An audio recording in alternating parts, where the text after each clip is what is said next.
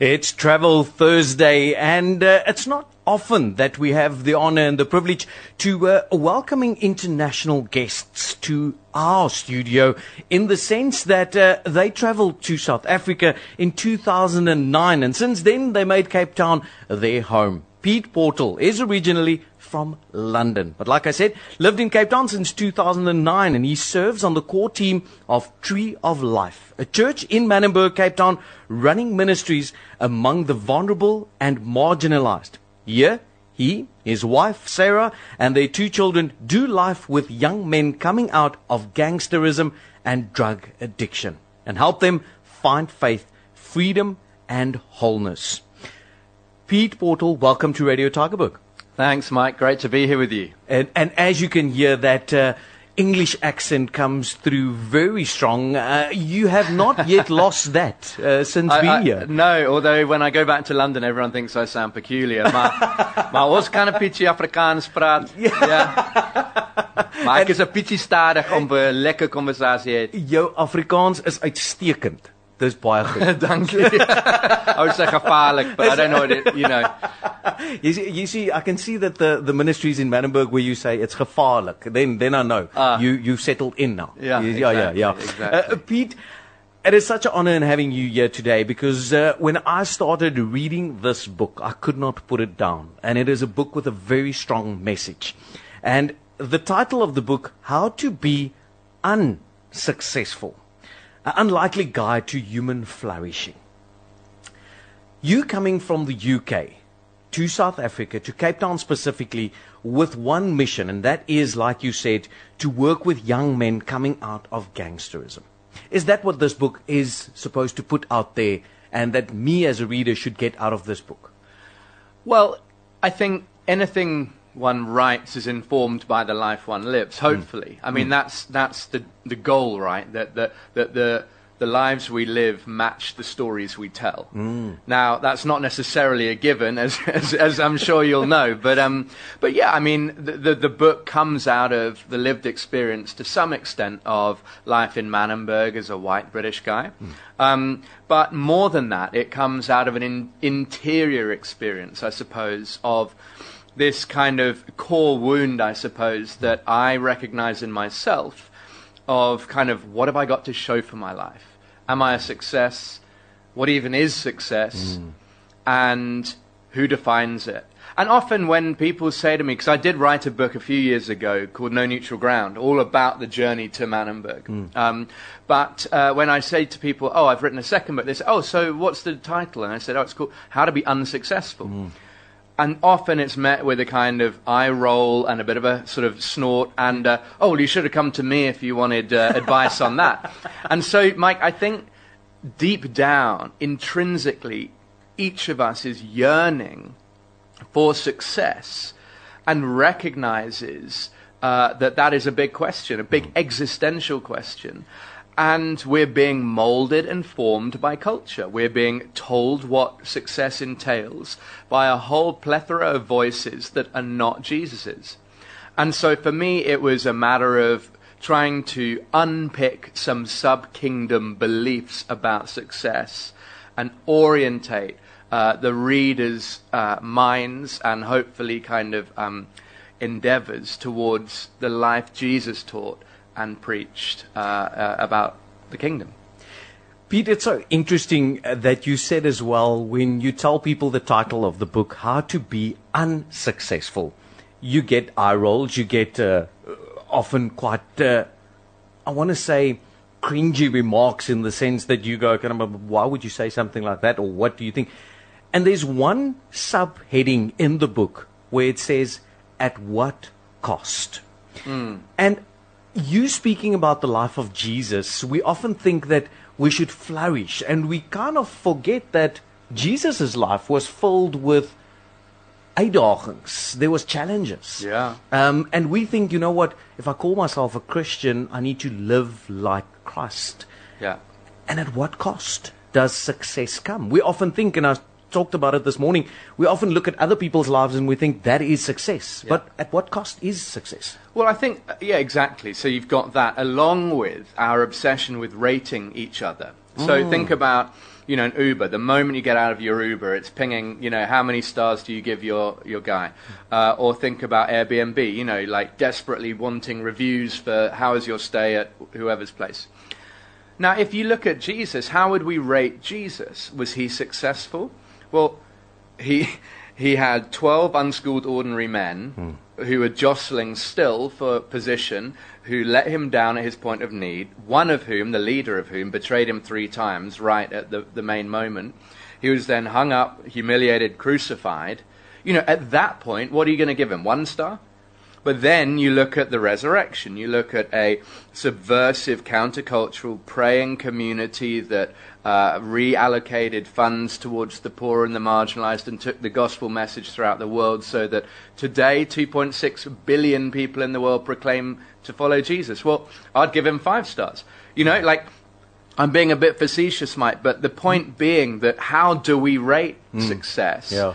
On what terms? Is it quantitative? Is it qualitative? And also, is Jesus only a success because so many people believe in him now? Well, no, he was a success in the terms that I use in the book because he was obedient and faithful to the call of the Father, whatever the cost.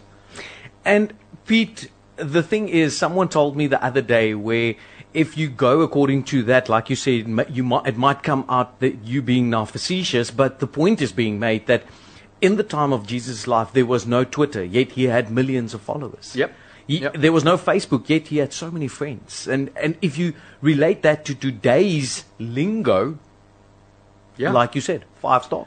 And yet, at the would there be a rating scale? Well, exactly. But at the same token, he never went for width. He was never about numbers. Actually, you know, when he said, "Eat my flesh and drink my blood," he lost his entire following, apart from a couple who were just like, "Lord, to whom shall we go? You have the words of eternal life." When he preached what could and has become a feel-good prosperity message of life in abundance, John 10, "I've come to give you life in its fullness." Everyone tweets that and we think, hallelujah, abundant life, Lord. And then how did he conceptualize that? Over and over again in the ensuing passage, he says, laying down your life for others. And so there's this completely counterintuitive, subversive kingdom dynamic of what constitutes success is faithfulness to the call of God, is embracing suffering as part of the calling. It's laying down your life for others. And it's if you are concerned about the depth of your life and ministry, then you can trust God with the breadth. And so often, I think, if we look on social media, etc., you've got ministries and Christians and churches looking for the breadth, looking for the width of followers, making a big noise. But actually, one of my favorite quotes is the church can often be like a swimming pool because all the noise comes from the shallow end. Sure. Are we going for a breadth that actually only God can give us when our focus should be on the depth and the authenticity of a life lived congruent with the stories we're telling? If you just joined us, I have the honor in speaking to Pete Portal. He's originally from London, hence the accent that you hear. But he's been in Cape Town since 2009. And as I said, he's since serves on the core team of the Tree of Life for Church in Manenberg, which brought him to giving us a bit more information where the focus is on young men and gangsterism. And one of the messages coming in on our WhatsApp and Telegram number 0844104104 says, how big is the difference in geweld in now I can't get to the English in geweld, but in the someone will tell me now. What do we mean by geweld? I'm direct translating here now. Right. So in my Free State English, I'm doing this now. So they want to know basically what the difference is in the gangs and the gangs in the UK or in England and London, where you're from, versus these in Cape Town. Because we know that in the UK, that's also a very big problem. And did you use that to kind of rate the difference between it, or was your focus purely on it here in Cape Town? Because it is a big problem. Yeah, I mean, there's a lot of uproar at the moment. Violence. Sorry, I interrupted. Violence. Okay, I remember that. Okay, that's my word of the day. I'll try and not use it in conversation.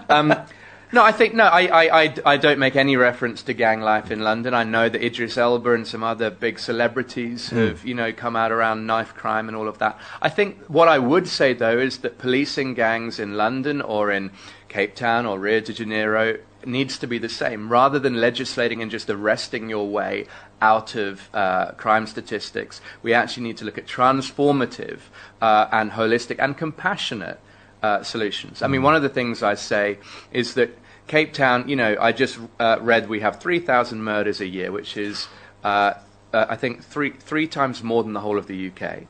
Sure. Cape Town's number 10 in the world for homicides per 100,000 people. You can say, okay, the gangs are the problem. No. The gangs are young men's very imperfect attempt at finding a solution of the agony of living on the margins of a segregated and unequal society. That's a whole other topic, but I mean... you see, and I love the fact that you bring that up, because we often say, my mother always used to say, I'm not worried about the other children, I'm worried about you.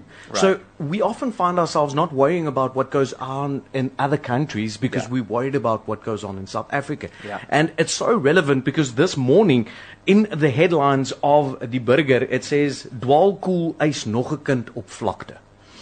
Meaning that another crossfire claimed another young life. Yeah. With you writing this life, is that the part of us as human beings being unsuccessful in stopping gangsterism? Or what would the approach be? Is the approach to stop something like that? Or how do you treat something like this? I think the first thing I would say is that you can't ask anybody to leave a gang unless you've got something better for them to join. And currently, that's what we're trying to do in Manenberg. We've set up a thing called Crew 62, which is a brotherhood. It's a home for young men to come, leave gangs, leave drugs, and really just discover who God created them to be. And once you discover your identity as a beloved son or a beloved daughter, we have a home for abused women and their children as well, then actually the addiction that you use to medicate from the agony of past trauma and all the rest of it it's a long process, begins to fall away, and you begin to grow into your identity in Christ and fellowship with others walking the same path. My goal, my dream would be 5 guys a year for the next 20 years. That's 100 guys in 20 years' time. And what if all of them are discipling 5 young men? And then you're looking at an incremental movement, hitting a tipping point where actually Manenberg, the goal is not for Manenberg to become the southern suburbs. The goal is for Manenberg to become a unique community that's thriving and where Jesus has transformed and continues to transform many lives. And we get to play our little part in that, because people say, oh, Manenberg, can anything good come out of Manenberg? And we're like, well, hang about. They said that about Nazareth, and we all knew how that went, right? So, yeah. Well, Pete, I must say, I wish I can talk to you the whole day about this very serious issue, but I want to ask you, if people want to get your book, how and where can we order it? Is it available in books, and where can people get in contact with you as well? Yeah, so the book's available at Cum Books, Take a Lot, Wordsworth, Bargain Books, Exclusive Books, anywhere really. It also, it's worth saying, Mike, it comes with, we filmed a 6-part video series that accompanies the book. So the idea being that get a bunch of your friends, buy the book, watch the video series. It's a little 15-minute session per chapter. And then, it kind of adds fuel to the discussion fire, as it were, to then chat and pray about these things together. So you can find the How to Be Unsuccessful video series on my website, peteportal.com, and you can get in touch with me there as well. Fantastic. If you want further information, please send me a message as well, Pete. It was so nice to have you, and I look forward to our next chat as well with regards to furthering the conversation. We touched on a couple of serious points that I need addressing as well. Thank you so much for coming. Thanks for having me, Mike. Elke dag jou nommer 1 keuse. Radio Tygerberg 104 FM.